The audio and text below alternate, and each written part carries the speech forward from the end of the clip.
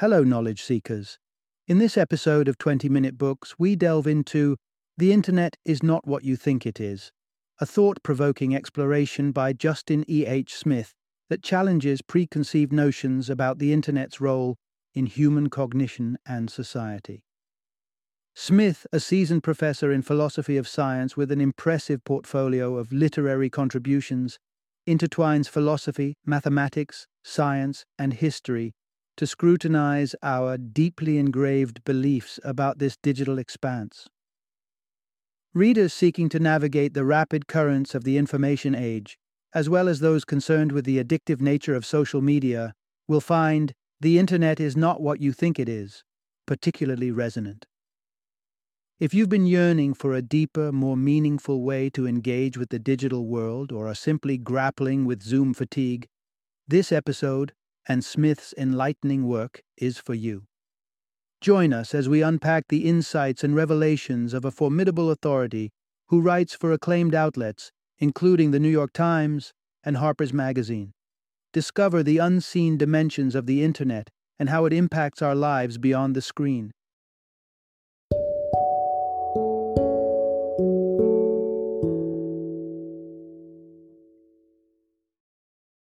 The Internet is not what you think it is. A history, a philosophy, a warning. Introduction. Reimagining our digital connections. Can the Internet still unite us? Imagine the Internet as a tapestry, weaving together the threads of our lives, designed to pull us into a tighter, richer fabric of connection. Mark Zuckerberg's vision of Facebook shared similar sentiments, promising to fortify our communal bonds. Yet, as the threads fray and tangles emerge, we confront a digital domain that seems to divide rather than unite. The global village envisioned by early Internet pioneers appears more like disparate echo chambers, reverberating with fake news and contentious memes that sideline pressing issues like climate change and economic disparity. Think about it. Every click, share, and scroll adds to a digital deluge. This overproduction of content primarily fattens the pockets of the affluent, while we grapple with the overlooked environmental toll of our gadgets and the societal costs of our online lives.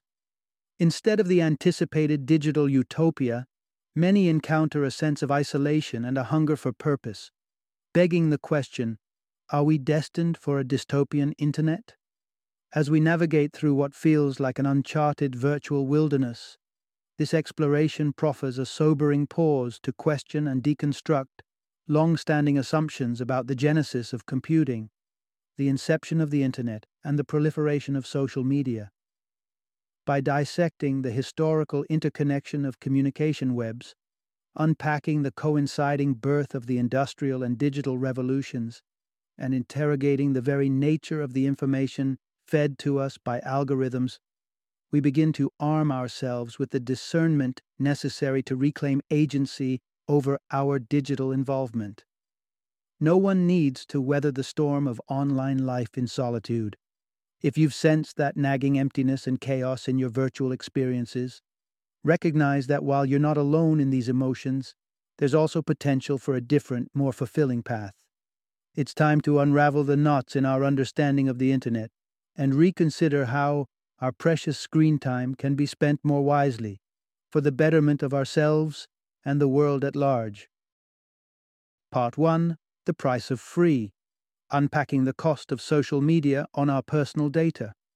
In a world that gushes over the notion of free social media, a startling revelation awaits. You are the product being sold. Gone are the days when companies profited solely from labor or natural resources. Today's gold rush thrives on a different commodity, your personal data. Dive into the algorithmic whirlpool of platforms like YouTube and Instagram, where personal preferences, viewed through the lens of billions of data points, are scrutinized ad infinitum. These algorithms work tirelessly, refining the art of keeping your eyes glued to the screen by feeding a bespoke menu of content designed to ensnare your attention. Behind the scenes, private corporations orchestrate this digital puppetry, harvesting profits with minimal governmental scrutiny. Consider this the modern siren call, designed to captivate you compelling you to swipe and tap long after you intended to disconnect. Each interaction feeds the data beast, while doling out doses of feel-good dopamine as likes and shares rain down upon your digital persona. Caught in this loop, any resolutions to disconnect may feel futile, leaving you in a cycle of self-blame and incessant scrolling. The evolution of mobile technology into our constant companions has tethered us to this data exchange ecosystem. Our smartphones have become lifelines to our social existence, enabling us to navigate work, love, and leisure in the vast, invisible net of the internet. The online realm beckons us to curate ourselves as marketable entities. Robbed of our multidimensional humanity, we're compelled to reduce our identities to profiles stripped of depth. Profiles that sell to prospective employers and romantic interests alike. We've unwittingly consented to a trade-off, where complexity is exchanged for compatibility with the algorithm. But let's not forget, there's a human on the other side of that screen, interpreting, reacting, and potentially spiraling into conflict that transcends digital borders into the tangible world. Your trusty device, while a window to the global digital stage, doubles as a watchful sentinel. This unprecedented level of surveillance extends its reach into our homes, vehicles, and workplaces, noting and logging our every move within this connected ecosystem.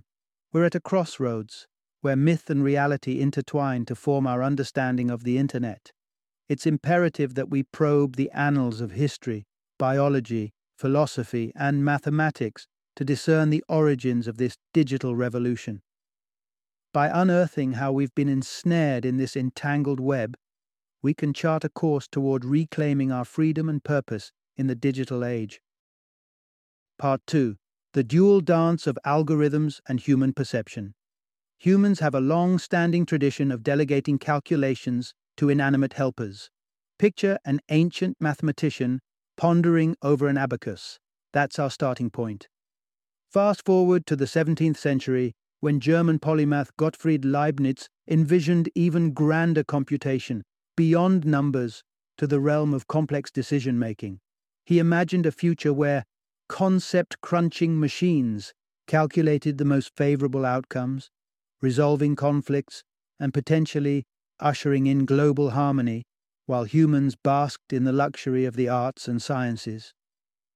Cut to the present, and we're wading through Twitter storms, a stark contrast to Leibniz's idyllic prospects. Today's artificial intelligence wields significant online clout, capable of mimicking conversations, pilfering passwords, and even cyberbullying. Yet, AI lacks the one critical currency of the information era: the ability to pay attention. Attention is not merely perception, the passive reception of environmental stimuli. Rather, it's an active sifting process, selecting what warrants our focus amid a constant influx of sensory data. It's intimately linked to consciousness, the self-aware act of prioritization that differentiates the perceived from the attended. But from what vast sensory array do we draw our focal selections? In the absence of filters, perception offers an uncurated snapshot of our surroundings. Adding the concept of apperception to the mix, attributed to Leibniz, we become aware of this very perception itself. It is this interplay of awareness and self-awareness that sets the stage for a conscious choice. Consider the artist lost in their melody or the athlete immersed in their game. They perceive their intricate actions but devote scant attention to them. To fixate on their mechanical movements would risk disrupting the delicate flow of their performance. Advances in neuroscience verify that we are, by nature, selective even in our unfiltered perceptions, constrained by our brain's capacity to process the deluge of incoming signals. Though we like to believe in the completeness of our awareness, we're actually operating with a built-in sieve, unconsciously filtering the world before it reaches our conscious minds. Curiously, while we often disregard the infinite intricacies in a stretch of nature, we seldom lament this inattention. In contrast, the internet economy preys on our attention, meticulously engineering it towards revenue-generating content. Our online focus is manipulated, refined, monopolized, and sold to the highest bidder. Yet it's crucial to recognize that not all networks function on the same extractive principle. There exists a possibility for a harmonious synergy between human perception and technology, one that respects the complexities of attention rather than exploiting it. Part 3. The intricate tapestry of nature's own web. Before casting the internet as the sole villain in the theater of attention-grabbing technology, consider reimagining it as a manifestation of our own living system. To frame the internet as a mere mechanical parasite fails to capture its role as a natural extension of human interconnectedness. Nature has long been a sophisticated messenger. The symphony of bird song that graces the morning air, the canine's distant barks, the seismic communication among elephant clans, these are the Earth's original tweets and posts. Organic signals, such as the waft of jasmine on the breeze, the pheromone trails of ants, or the tremors within a spider's web, convey messages without a wire in sight. Each of these natural broadcasts serves a distinct function, transmitting across specialized channels to reach discerning audiences. The living network extends from plants exchanging chemical signals via underground fungal conduits to whales harmonizing their sonar ballads across vast marine expanses. Even the simplest organisms exhibit a sophisticated interplay of sensation, decision-making, and action. Consider the slime mold. With its unassuming appearance and its surprising applicability in modern transportation studies. When food is placed on a model city map to represent train stations, a slime mold navigates the terrain with such efficiency that it outperforms algorithmic predictions, all without a shred of what we conventionally deem intelligence. This mold's prowess is a testament to an intelligence embedded within nature, not confined to human cognition. It has been an enduring human trait to elevate our brand of consciousness, to distance ourselves from the organic intelligence demonstrated by the natural world. Yet, we hesitate to equate biological processing, like that of the persistent slime mold, with the artificial mechanisms of computing. One critical reason is the temporal scale. The organic world does not adhere to our impulsive demand for instantaneity. The assumption that speed is the ultimate virtue in both communication and computation is a premise ripe for scrutiny. As we examine our relationship with the digital realm, it is perhaps time to recalibrate our expectations, to appreciate the intricate, albeit slower, wisdom of the natural networks that surround us. Let's venture deeper into this exploration in the following segment, questioning the value we assign to the velocity of our virtual exchanges. Part 4. Tracing the threads of human telecommunication. The tapestry of human communication stands unique in its reliance on devices to transmit and receive messages across distances. Unlike the scent trails of ants or the sonar cries of whales, our telecommunication extends the reach of our voices through the ingenuity of technology. Envision the early footpaths of human history brimming with the rich exchange of information. The Silk Road, an ancient highway of culture, served as a conduit for the cross-pollination of languages, traditions, and knowledge, as integral to the journey as the precious silks and spices traded along its length.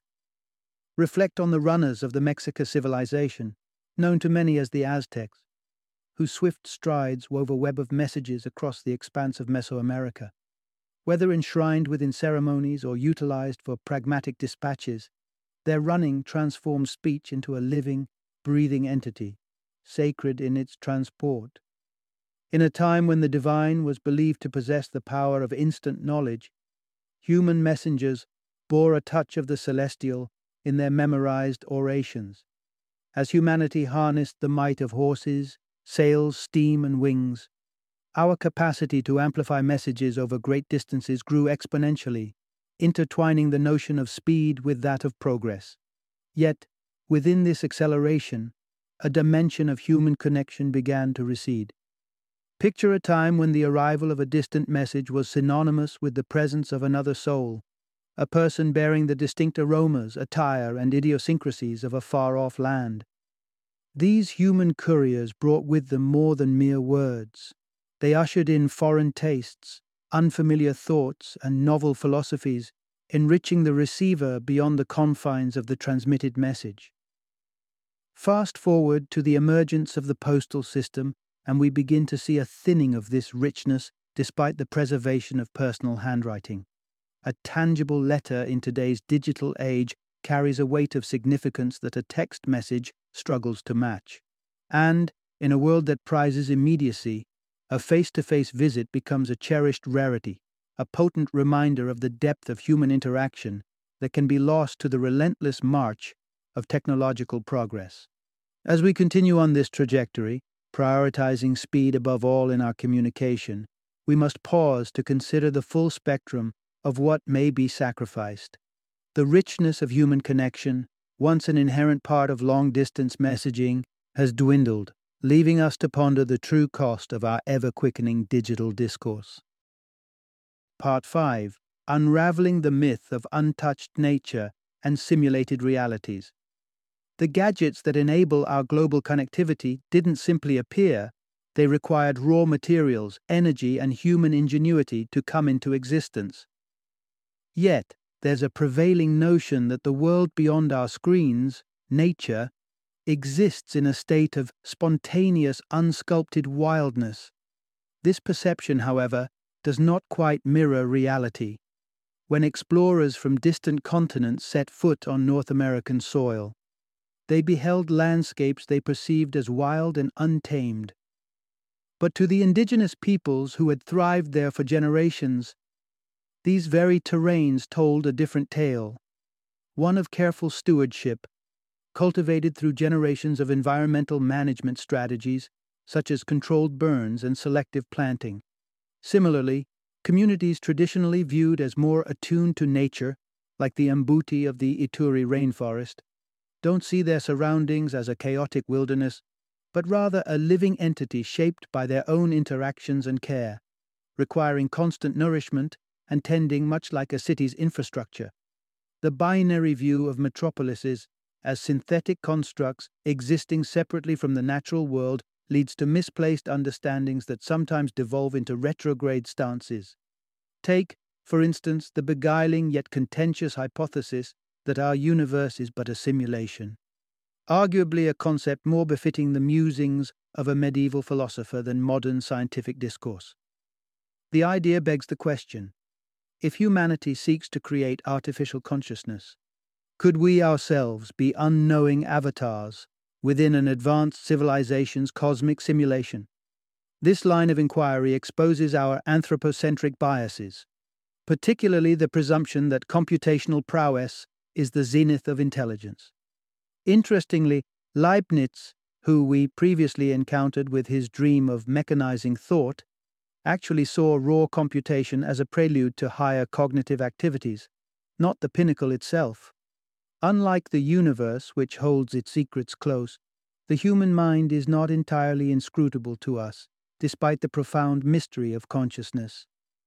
While we may be adept at constructing algorithms, the leap from algorithmic function to the emergence of consciousness remains a vast chasm that science has yet to bridge. The prospect of conscious machines sparks intrigue and consideration, yet our grasp on the essence of consciousness, especially as it occurs naturally within us, is imperfect at best. To borrow from Francis Bacon's assertion, our comprehension of the mind is not that of creators fully understanding their creation. We lack a maker's knowledge, a complete and intrinsic understanding of our own cognitive architecture. Part 6. The intertwining of silk weaving and computing evolution. Let's consider Mark Zuckerberg's vision for Facebook once again. His intention to reinforce society's fabric and make the world feel smaller are deeply entrenched metaphors, but still just metaphors after all. Society isn't literally a textile, nor does technology physically condense the planet.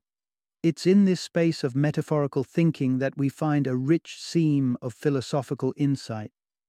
ancient cultures for millennia have often envisioned the world as a single living organism. Marcus Aurelius, the Stoic philosopher, encouraged others to see the universe as one body with one soul. Panpsychism, the belief in the universal prevalence of consciousness, can be found in various philosophical traditions, with the ancient Upanishads poetically describing reality as interwoven. Now, let's weave a surprising connection. The inception of computing technology is intimately linked to the art of silk weaving. During the 19th century, the automated loom, invented by Joseph Marie Jacquard, revolutionized silk production by reading punch cards to create intricate patterns. This innovation was an evolution of earlier prototypes, tracing back to Jacques de Vaucanson's 18th century ingenuities.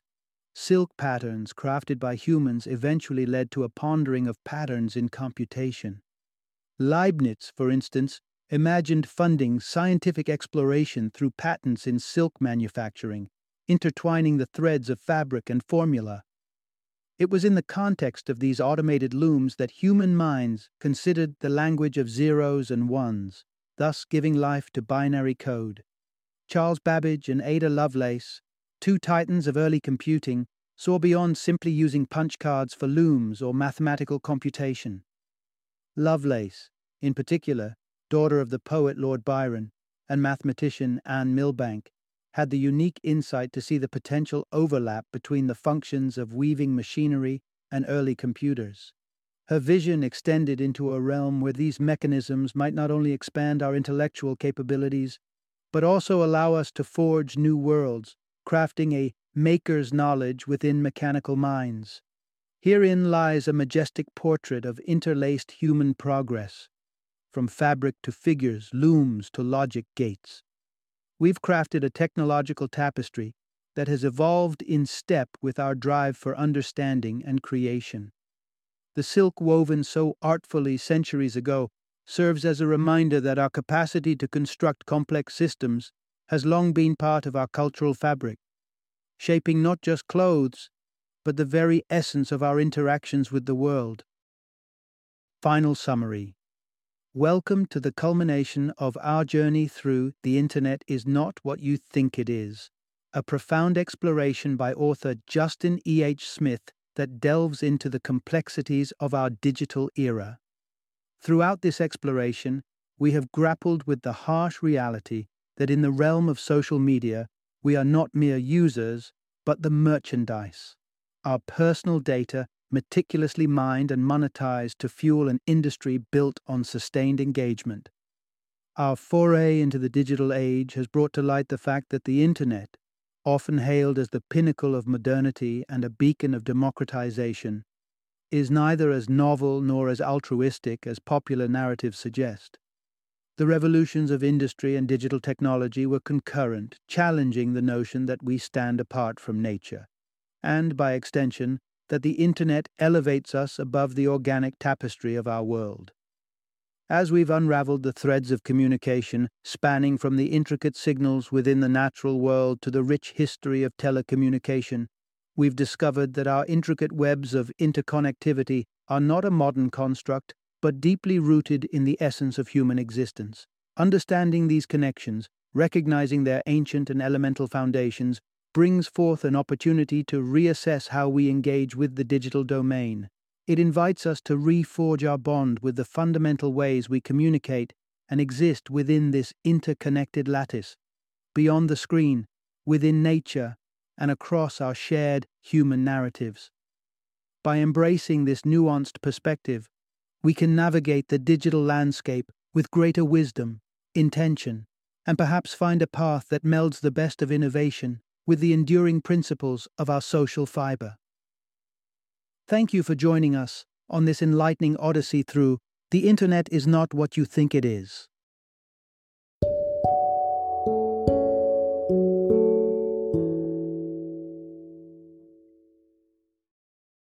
Thank you for joining me today on this journey of learning and discovery as we explored the insights of another thought-provoking book in our growing library of knowledge. If you've enjoyed our time together, please take a moment to follow our podcast, give us a 5-star rating, and share 20-minute books with other knowledge seekers. Your support truly means a lot. Don't forget to join me again in the next episode, where we will delve into another enriching book. Until then, happy reading and happy listening.